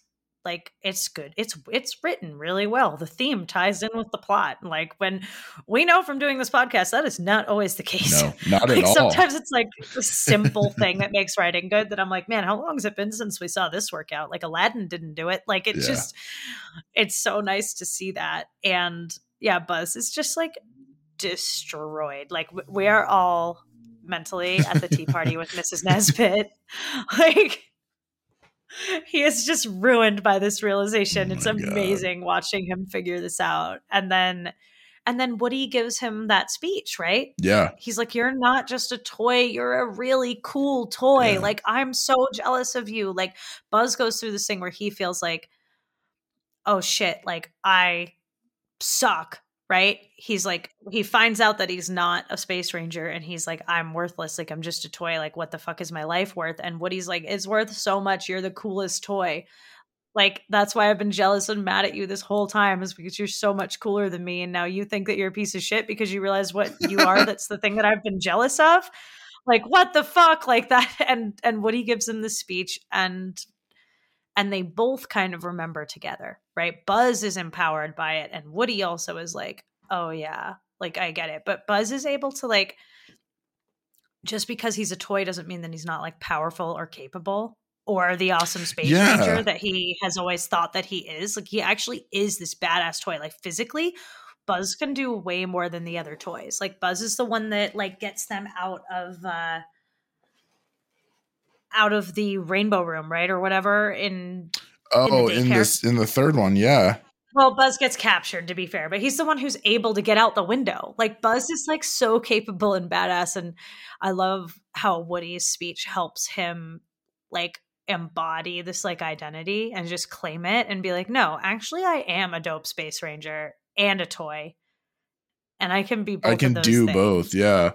And it's cool. Like, he coming to terms with that too. Like, at the end when he's like, this isn't flying, this is falling with style. It's like, okay, he knows who he is now. Like, he's acknowledged like what he told him, and like it's true, but he also wants to like still help. Yeah, it doesn't mean that he's not great. Yeah. Just the fact that he's a toy doesn't mean that he's not still the coolest and just as capable and just as much a space ranger as he always thought that he was. And I love in the later movies, and maybe even later at the end of Toy Story 1, but where Woody always calls him Space Ranger. Like, they call each other Sheriff and Space Ranger. God, dude, this movie is... And I love that Woody ultimately, over the course of all these movies, and I think it's good that we have all four of them. I really do. Like, I think Woody's arc closes in the fourth one. Yeah. As much as I didn't feel like we needed it at the time, when I think about it, I'm like, yes, dude, like, this whole thing is so cool where they acknowledge that, like, yeah, we're toys, but you're still a space ranger, man. Yeah. Like, Woody owning that and Buzz stepping into it, like, it's just so good. It's so good. And this whole, like, the toy's purpose, right? Yeah. Like, being there for the kid is the toy's purpose. This is what like brings them together in the end, and like is the crux of all of these movies. But in this first one, it's like a revelation. Yeah. Like, in the other three movies, it's like the driving motivation of like, we know this thing to be true, and therefore everything else that happens in the movie. But in this movie, the climax of it is really understanding that for the audience and for the toys. And yeah, it's very, very, and obviously Buzz, like we said, fits into it, but it's what makes Toy Story so existential, and I think therefore so good for all ages, like why people of all ages have always loved it. Like, it's not like the Disney movies that were like, yeah, it's a kid's movie, but it's funny, like Aladdin. Yeah. Like, it's good and I like it, but it's a kid's movie. This does not have to be a kid's movie. No, period, and it has stuff for everybody. Like, it has, like, if you're an adult, you know for a fact, like, Bo Peep and Woody are like shacking up together. Dude, it's like canon. It's clear. It's like in the movie. There's nothing about this, and I think it not being a musical plays into this big time. But there is nothing about this movie that makes it a kid's movie. There's not even like a Minions type character. No. That's like, oh, that's here for the kids, or like a hey. That's not here. I mean, I guess technically you could say it about Rexy or the little alien dudes from the Claw. That's what I mean. The little alien guys. Yeah. Those are the ones that I think are the most like there for the kids. Like, you've saved our lives. We're eternally grateful. We're eternally grateful. Adults loved that. There's nothing about this movie. Like you could put Toy Story out and not market it to kids and just say it's an adult movie and no one would question you. The only thing that's like makes it a kids movie is the fact that it's animated. Mm-hmm. And it really was not, like, it really is for everybody. Yeah. And the thing that makes it so great for adults and so relatable for adults through all 4 movies is the existential stuff, right? So it's like, what does it mean to be a toy? What is a toy's purpose? What happens if you don't have your kid anymore? Yeah. What does it mean to be a lost toy or a broken toy or a favorite toy or a replaced toy or a forgotten toy or a toy made of trash? Like, what does that mean? Like, what is the reason for living? What's the purpose of our lives? Yeah. Like, that's what Toy Story is about, which is so fucking heavy. Like, it's like, what? Yeah. But that's all just, that's why we love this franchise and also Pixar in general, is this existential stuff. Like, what does it really mean to be alive? And you have got to watch Soul. Yeah, I'm probably in terms gonna of watch like, it. what is your purpose? Oh yeah. All right. So That's maybe what that's Soul what I'm is gonna about. do tonight. It's like, do you have a purpose or do you have like, what does purpose mean is kind of what Soul is about. Like, how do you define having a purpose and how do you interpret that and how does it impact your life on Earth? And like, Soul is really, really, really good. Yeah, then I'm watching it after we finish this. The thing is, like, it came out during the pandemic, so I never heard anything about it. Oh, I heard all the buzz. There was tons of buzz when it came out. It was like, but it was one of the first movies, like, because Onward came out in theaters. I saw Onward in theaters at the very start of the pandemic, like before lockdown, like in February when it came out, or early March of 2020. But then Soul did not come out in theaters, and it was like the first one. Gotcha. But it was still got a lot of buzz. It was really good. It was just people were getting used to like, wait, this was released where, when, what happened? Like, if Soul had come out outside the pandemic in theaters, it would have changed lives. Like, it's really, really, really good. Damn, dude. I feel like so many movies had to deal with that. Like if this hadn't come out in the pandemic kind of thing. Yeah, it would have been different. Well, if you look at like just how much money the industry makes now, it's so much less because people are waiting and not going out. But what I really like about the existential crisis in this one is how they use this existential idea of what is our purpose, what does it mean to be a toy, to bring Woody and Buzz onto the same page for the third act. And they come from totally different directions through the same path, right? So Woody is like super cynical, right? He's reached the top of the playground. There's like nowhere to go but down, and he knows it, right? Like, he's scared of losing his position of power, and he's in crisis when he sees that downfall coming when Buzz gets introduced to the room, right? So he feels like threatened and he forgets his purpose. But in the end, he overcomes that fear and jealousy because Buzz helps him remember the true purpose of a toy is to like be there for Andy, because he has to explain that to Buzz. And then he's like, oh shit, I forgot this too. Hang on. Wait, I haven't been acting by this law. And then Buzz is like all pure innocence and optimism. And he goes into crisis when he learns, like, I'm just a toy, not a space ranger. And I don't know what my purpose is now. And then he overcomes that like existential dread because Woody helps him understand what it means to be a toy, and it gives him purpose. Yeah. And they come together during that speech, and it's like so fucking well done, right? Yeah, like, it's the understanding part of it. Like, you know, like if like, this is 100% movie, right? And everybody knows that. This is an 11 out of 10 for me. I assume this is an infinity symbol out of 10 for you, but I gave it an 11 because I've given some weird ratings lately, so I tried to like kind of keep it like rein it in out of hand. Yeah, I needed to kind of like, we have to have exceptions to the rule. It can't just always be like something insane. So I'm giving it an 11, but yeah. So Toy Story 3 gets turned up to a 25. Yeah, I think the second one, like this, I don't know, man. The one fault that I have to find with these is that it falls under this same like tropey McTrope face that The Flash falls under, where every time a new friend is introduced, it's actually the bad guy. And I'm like, dude, don't touch the fucking, like, the prospector in the second one turns out to be the bad guy. Lotso Huggenbear welcomes him into the daycare, and then he turns out to be the bad guy. Like I don't know why it just like, it's this weird, that's the only, and that's not even a big deal. Cause I'm like, okay, cool. That creates conflict and they're trying to find a home or they're trying to get back to their home. And it also gives each of the villains insane levels of depth. Prospector just wants to not be played with and be admired the whole world over because of the Space Ranger toys. He wants to be the center of attention. He's Woody if Woody never learned his lesson. That's the thing. Yeah, that's for real. Yeah. That's a really great point. Yeah. I would also say that while that is mostly true, is only true 50% of the time, because in the first movie we get Woody as the antagonist. Yeah.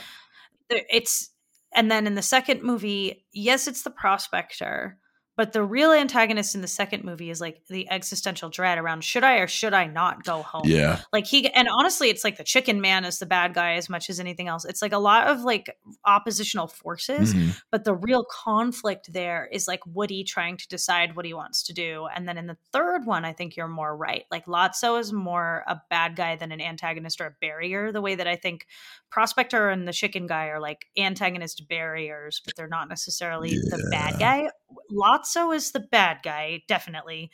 That one is where it's most true. And then, because they pretty quickly are like, I don't actually want to be here, and Lotso forces them to stay. And then you find out Lotso was abandoned. He was a toy and then when they finally got home, they had just bought him another bear. And that's the stuff that creates problems for me, like questions in my head, like, does that Lotso, that's just a regular good Lotso, right? Yeah, I think all toys are different, just like people are. Just because you're a Lotso doesn't mean, or a Buzz doesn't mean you're the same Buzz. Right. Well, and we see that in the second one when he meets, because he meets the other Buzz and they take him with him to the elevator. That Buzz hasn't woken up yet. That Buzz also thinks he's still Buzz Lightyear, which I think is something that happens with toys that are based on characters and have that description on the back of their box rather than being generic, like that they somehow absorb that into their beings. That's true, because Lotso doesn't have a backstory.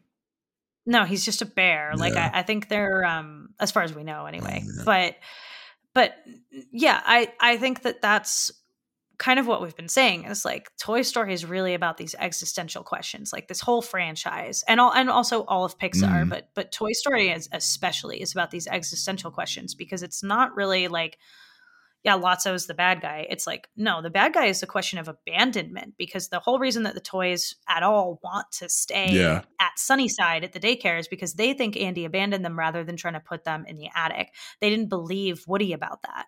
They thought Andy threw us out.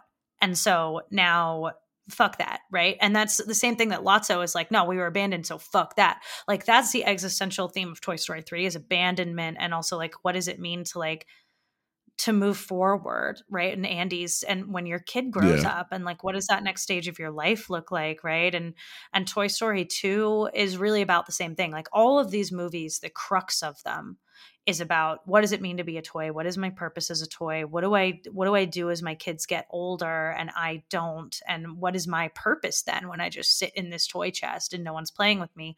What is my purpose? And all of the movies are about that. And the one we didn't touch on is Toy Story 4, where the bad guy is definitely Gabby, but it's the bad guy is also being alone, being an abandoned toy, being a toy who doesn't have an owner, and what are the different ways that can present, right? Like you have very different things in the way that the different toys handle that situation for themselves. So Toy Story overall is all about existentialism.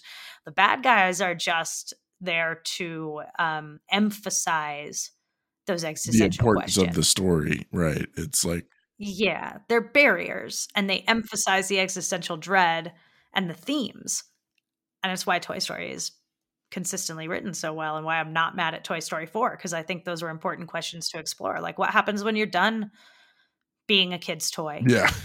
In this infinite life that is being a toy, what happens when you're done? Now, what is your purpose? It's all about purpose. So incredibly well done. It is. Well, and it just goes on, man. Like you constantly are being presented with this, like, you know, they have to deal with, you know, What happens when Andy leaves? What happens when Bonnie gets older? Like, they have to do this all over again. And that's what. Or do they? That's why Toy Story 4 is so good. Or do Well, they? that's what I'm saying. Like, that's why I didn't hate it as much as I thought I would. Because I was like, again, I didn't think we needed it. But watching it, I'm just like, okay, they can go do something else.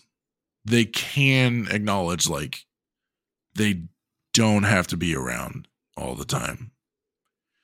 Yeah, there's more to being a toy, and that's why the theory says that like Woody has a soul because he's made this choice. It didn't just happen to him and he's okay with it like Bo. Or it happened to him and he's not okay with it like Gabby. Like he chose that, like lost toy life. He had every opportunity to go home to Bonnie and he chose himself, which is what we think gives him a soul.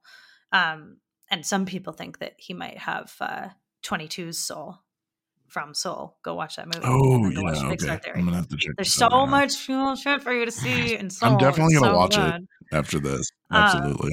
I hope so. Every time we record, Scott, you say you're gonna go watch a thing, and I usually do. That's what I did with Gilmore Girls. One time. But no, but I'm with you. Like, I didn't feel like we needed Toy Story 4 when it got announced, but I'm not sorry that we had it. Like, I actually think like, yeah, there actually is more to explore in a toy's like life cycle, which that being said, let's go into the room requirement and talk about Toy Story 5. And then we can talk about Woody's origins, which is the other thing I want to like some of the theories I want to talk about for room requirement. Sorry, this episode's 10 hours long, but that's fine.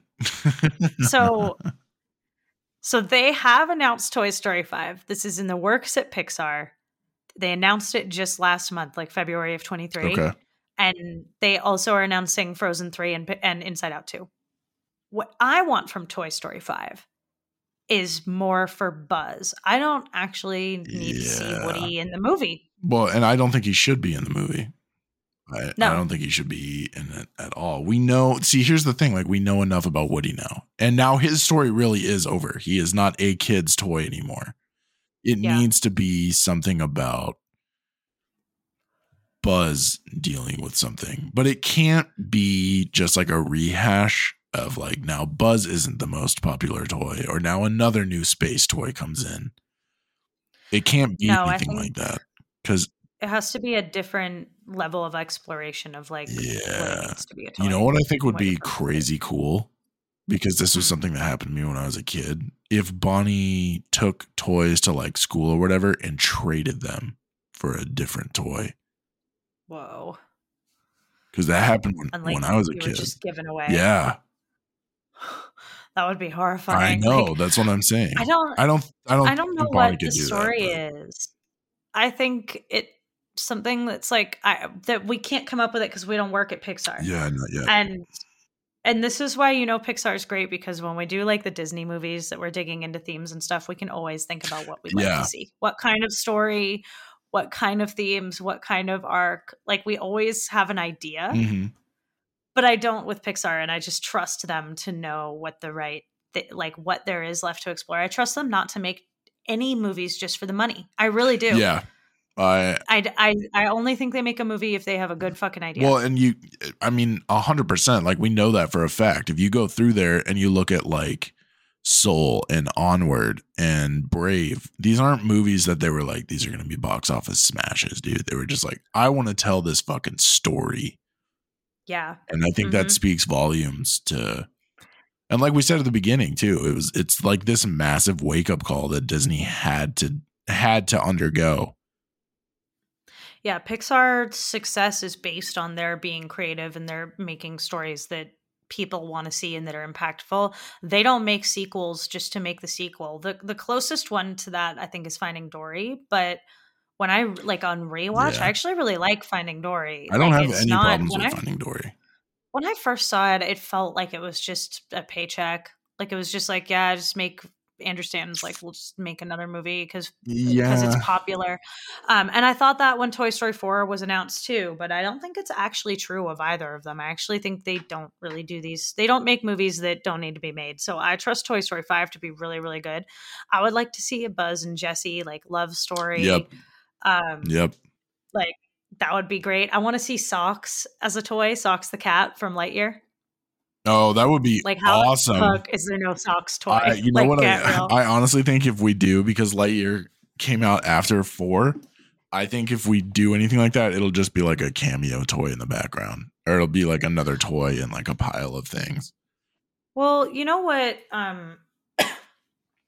What I think would be a cool story for Buzz, and I think would fit in with Lightyear and actually would then create another opportunity for them to make more money, would be if Lightyear 2 came out in the Toy Story In the Toy Story universe, yeah. And Buzz had to deal with being popular like that again. Because it's been a long ass time, right? Andy was like 5 when Lightyear came out. Lightyear came out in 95. Like, it's been Andy's whole, like, Andy becomes an adult. Yeah. Right? It's been like 20 years since it's that 10 years, by the way. So Andy's 8 years old in the first Toy Story. He's 8. Okay, so it's 10 years, and then it's probably another few. Like, Bonnie's older in Toy Story 4, right? So let's say it's been 10 to 13-ish years, probably by the time Toy Story 5 comes out, like the timeline in there, you could be looking at 20 years out from Toy Story 1. Yeah. We don't, it could 15 to 20, right? Somewhere in there for sure. So what if in the Toy Story universe, like, how the fuck would Bonnie know who Buzz is? She doesn't. It's just a toy that she has. Yeah. But how crazy would it be if Lightyear 2 comes out and Buzz becomes famous again, but now he like knows who he is? Like, I don't know, maybe there's a story there. Like, and then we can have Socks. Then we can get Socks. A new toy, like, right? She could get a new toy and it's Socks from the new movie, and then they could make Lightyear 2 and like all would be right with the world. So stick with me with this for a minute. I'm gonna throw a crazy ass idea at you, and this is just because this is what I experienced when I was a kid. What if the actual story is Bonnie's older, and let's say she's like 5th, 6th grade, and she has like some of her friends come over, and they're like, "Why do you have a Space Ranger toy? That's a boy's toy. Girls don't play with that." And it becomes this like existential thing about who is supposed to play with what, instead of like the toys. Like, the toys have to be like, are we supposed to be for specific people? I think that would have worked if they'd done it 10 years ago, but I think as a society we now know that even putting that idea out there is just like, I would be mad if they even made that like, no, that's not a thing. I'd be like, no, fuck off. Like, I don't even want to put that back into people's heads anymore. Like, by raising it. Like, that just shouldn't be. But think about like, Andy had like, Barbie was with them all the time. Andy had Bo was a toy that he played with, even though she was Molly's lamp. They all came in from Molly's. Shared a room. No, they didn't. She had her. They did share a room in the first one when Molly was a baby, and they had Bo's lamp was in Andy's room. Yeah. So there's, and he had like Mrs. Potato Head obviously like stayed in his room and he played with her, and like I love her. I love that couple.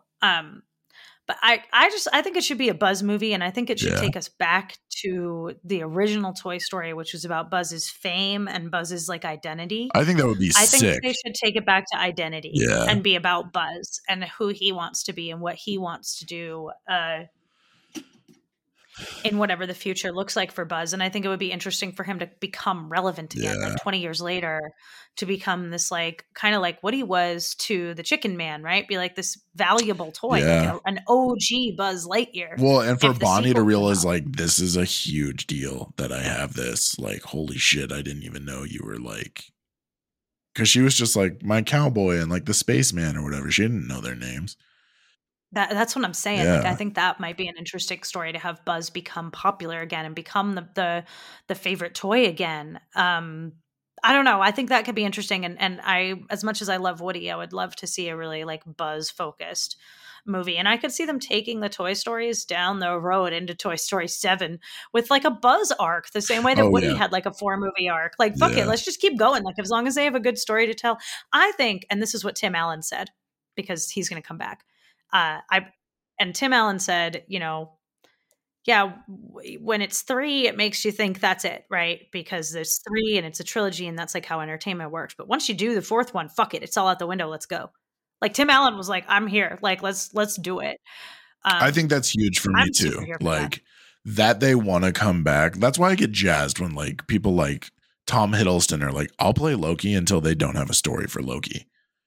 Right. And you know, like, Tom. Oh my god! And like Elizabeth Olsen is like, keep coming. Like I'll keep coming back as long as you guys want me to. Like if they have fun doing it, like I'm all about it. Like, and Tim Allen like wanting to come back. Like, yeah, I'm keep going, man. Chris Pratt was also, Chris Evans was a brilliant Buzz for Lightyear. Yeah, he was, and yeah, that one. He's in some new rom-com right now that looks really funny. I love him so much. He was so good in Knives Out. Oh my god, as Ransom. Yeah. But so let's start to close out with like the last thing in the rumor requirement, which is like the fun theorizing that people do about Toy Story. Yeah. And because there's a lot of questions here because it's so grounded and set in our own world. There's a lot of like almost the types of questions that people ask about Harry Potter, because it's the Toy Story is the type of fantasy. There's a specific term for it and I can't remember it off the top of my head, but it's like an in-world fantasy. It's like a reality fantasy, like the secret world that exists inside of our world. Yeah. And that always leads to the most fun questions, because that means that a really large portion of the world that you're in has to follow rules that we know. And so you have to fit into those, the real world rules to make sense. Right. So there's a lot of questions about like how this works. And one of the big ones is like, where does Woody come from? Right. Well, so it's where does Woody come from and why doesn't he remember being a big deal?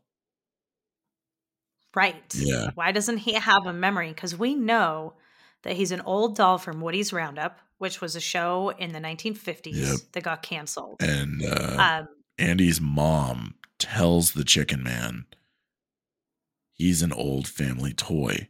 He shouldn't be out there. Yeah, like we've had this for a long time. And we know that canonically, Toy Story does take place in 1995. Like they say so in Lightyear, and they're also listening to the Lion King soundtrack in the car, which is great. Of Toy Story 1. But so we know all of those things. And we know that Woody never talks about having a kid before Andy. Yeah. So or he says he can't remember a time before Andy. No, I don't think he ever says that. He just never mentions it. He doesn't ever say, I don't remember a time. He never talks about a time before. It's just Andy. It's just always been Andy. And we know, like, so then it's like, all right, so why doesn't he remember the preceding 30 years, right? And another thing that we know about toy sentience is that they're not, like I go into this being like, we assume that they're always sentient, right? From the time they're in the store. Because when we go to the toy store in Toy Story 2, a lot of the toys are awake. They're all talking to him, except for Buzz. No. Most of them aren't. When you actually think about it, like, yeah, there's a lot of toys, but most of the toys in the toy store are in what Buzz refers to as hypersleep. When they're in the box and when they're on the shelf. Yeah. And the toys, like the Buzz Lightyear that interacts with them is the demo. Right. He's the one out of their boxes. They're the demos that are out of their boxes that the kids can play with. So the prevailing theory is that toys are brought to life by kids' imaginations. And this tracks with Forky, right? Because Forky, his whole thing, his whole existential question is, I shouldn't be a toy. So Toy Story 4 tries to answer this for us, right? What makes you a toy? Is a kid saying that you are and playing with you. Yeah. Dan, there are a lot of sticks out in the middle of my backyard in Arizona that are toys. They're alive. Yeah. But did you give them, there's another theory that's like you have to write your initials on the bottom, which Bonnie does. Oh, yeah. You also have like toys like the blocks in Toy Story 1 aren't alive, but they get played with, but they're a prop. They don't have a character in Andy's mind, right? They're just part of the game. So there's like lots of theories about this. And then it's like, how do you explain the prospector? Like he's awake, but is it because he's been like admired by people, collected? That brings you to life. But it's like he's never been played with, but he has been like collected and admired. Like he's been kept as a collectible. And he talks about having been awake all this time, sitting on a shelf for all these years, right? Damn, I'm literally surrounded by toys in boxes and on my shelves right now. Like, yeah, all of them alive and miserable, what Scott. the fuck? Tortured. Come on, dude. Don't do that shit to me. So, like, we got to assume, like, if all of that is true, then maybe Woody was never played with before Andy. Yeah. So there's a couple pretty crazy theories about that that I won't dive us all the way into, but like that he was like, there's a theory about Andy's dad having polio and that Woody was Holy his kid, but that he shit. never could play with him Okay. because he was so sick. Like there's like a whole fucking litany of shit out there around this. But I've never heard that one. The ones that I hear regularly are Jessie was Andy's mom's, and because Andy's hat is the same as Jessie's hat. yeah, which that's really interesting to me, Yeah. right? Is that Andy has a cowboy hat, but it's not the Woody not hat, the but Woody it hat. is the Jessie Yeah. hat. And so it's like, so was Woody Andy's mom's toy, and she had like a whole shit ton of stuff from whole Woody's Roundup, collection? but only Yeah. but only Woody made it? And like, is it possible that she was Jessie's owner? Like, who left Jessie? I want to say, honestly, that she was Jessie's owner. Jessie and Bullseye's owner. Like she was Emily. Yeah. But then why didn't Woody get tossed? Like I actually Because don't think Woody that makes wasn't sense. with them. Woody was Andy's dad's toy. And that maybe that's like how they'd be like, oh my God, like I had and it's these just toys random together. that Yeah. they both had this stuff. Yeah. It seems to me that whoever, whether it was Andy's mom or dad, and whether Jessie actually like, because if Jessie's hers, then the mom has to be Emily. Yeah. But like, even if we take that out of it and just assume that Woody was one of Andy's parents' toys, there must have at some point been other toys Yeah. because it does seem that that's the Jessie hat. Mhm. But then here's the other thing, counter argument to this. Like we assume that the Jessie hat must be as old as the Woody toy, right? Yeah. Woody's Roundup posters, and to be fair, it's in the first movie, it is ABC Roundup Yeah. on the posters. But like Woody's Roundup stuff is all over Andy's room. He has a Woody bedspread. Yeah. Right? So it's like, is it possible that the hat could have been newer? Just Yeah. like the bedding and the posters, like that maybe Woody is like more valuable to the Chicken Man because he's one of the original toys. Like say you look at like something like My Little Pony Yeah. got redone, right? Like maybe he's like one of the OGs that is therefore more valuable, but that this stuff is still somehow being made, even though the show's been canceled and Woody's not aware of it. Like where's all this other shit coming from? Is a confusing thing. Mhm. And it also is like if Woody is one of their parents' toys, which like he has to be from what his mom says, right? And he's been around for that long. Doesn't it feel weird for Andy to give him away at the end of Toy Story 3 no matter what? I mean, yeah, except that like it kind of was like this. Dude, see, like that's tough. I wish there had been like one line where he's like, "This belonged to my dad." Yeah, and have it be sort of impactful like that, because it seems weird that you would give away. Like this was one of my dad's favorite toys, and then it became one of my favorite toys, and I'd like you to take it now, take good care of them or whatever. Like all it needed was like that one sentence, but then like that's a solid answer. We know that now, but so like means we can't theory craft, right? And like to be clear, I don't think either of us is saying that Toy Story 3 is lacking in anything. Because a lot of the time we say that we're like, we needed this one line to have it come together or something. Like, no. Toy Story 3 is objectively perfect. But for us to understand this, yes, there would have to be a line. For this theory to make sense and to feel right, would have needed this. There would have had to be a line, for this theory to work. The movie is perfect, but for this theory to work in it, it's really just there's a lot of questions, right? Yeah. The other thing that when talking about like Andy's dad, like for sure, like we said, like for sure, I think he's dead. For sure, they're leaving that family home, and that's why they're moving. His dad just died, and they're moving. See, the reason I have a problem with that is they're all in good spirits. Like the mom is like, "We're going to Pizza Planet," and he's like, "Pizza Planet!" And like they have a party, and like, I'm not saying he died the week before. No, I know, but I just but like it's weird that they're moving. Like, I don't think so. I think after something like that happens, making a big transition. I mean, guess who left her husband 6 months after her mom died? Like, sometimes, like, speaking as someone who's like been through this, like, that actually tracks. And also, going, like, part of grief is just knowing that at some point you're going to have to go back to Pizza Planet. And I absolutely don't think that I think we're 6 months out. I think his dad died 6 months or a year ago. I don't think this just happened. And at some point, yeah, you do go back to Pizza Planet and you celebrate your birthday and you fucking are a little kid and you figure it out and you move. If you're the single mom now living in your dead husband's childhood home, you absolutely sell that giant ass house and you move. And one thing that's out there, and I don't know if this makes any sense necessarily, is that Woody was Andy's dad's toy. right. But that Andy's dad's name Was also was Andy. Andy. Yeah. Yeah, and that Woody is just like fucked up about this somehow.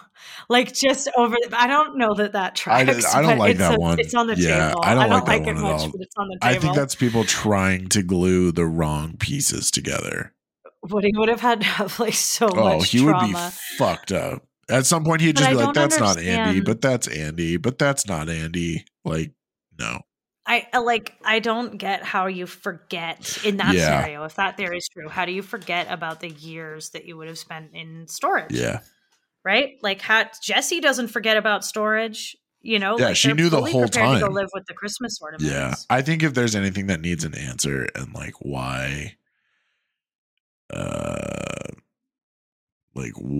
we need answers for something, that's gotta be the biggest question still for me, is why doesn't Woody remember any of this?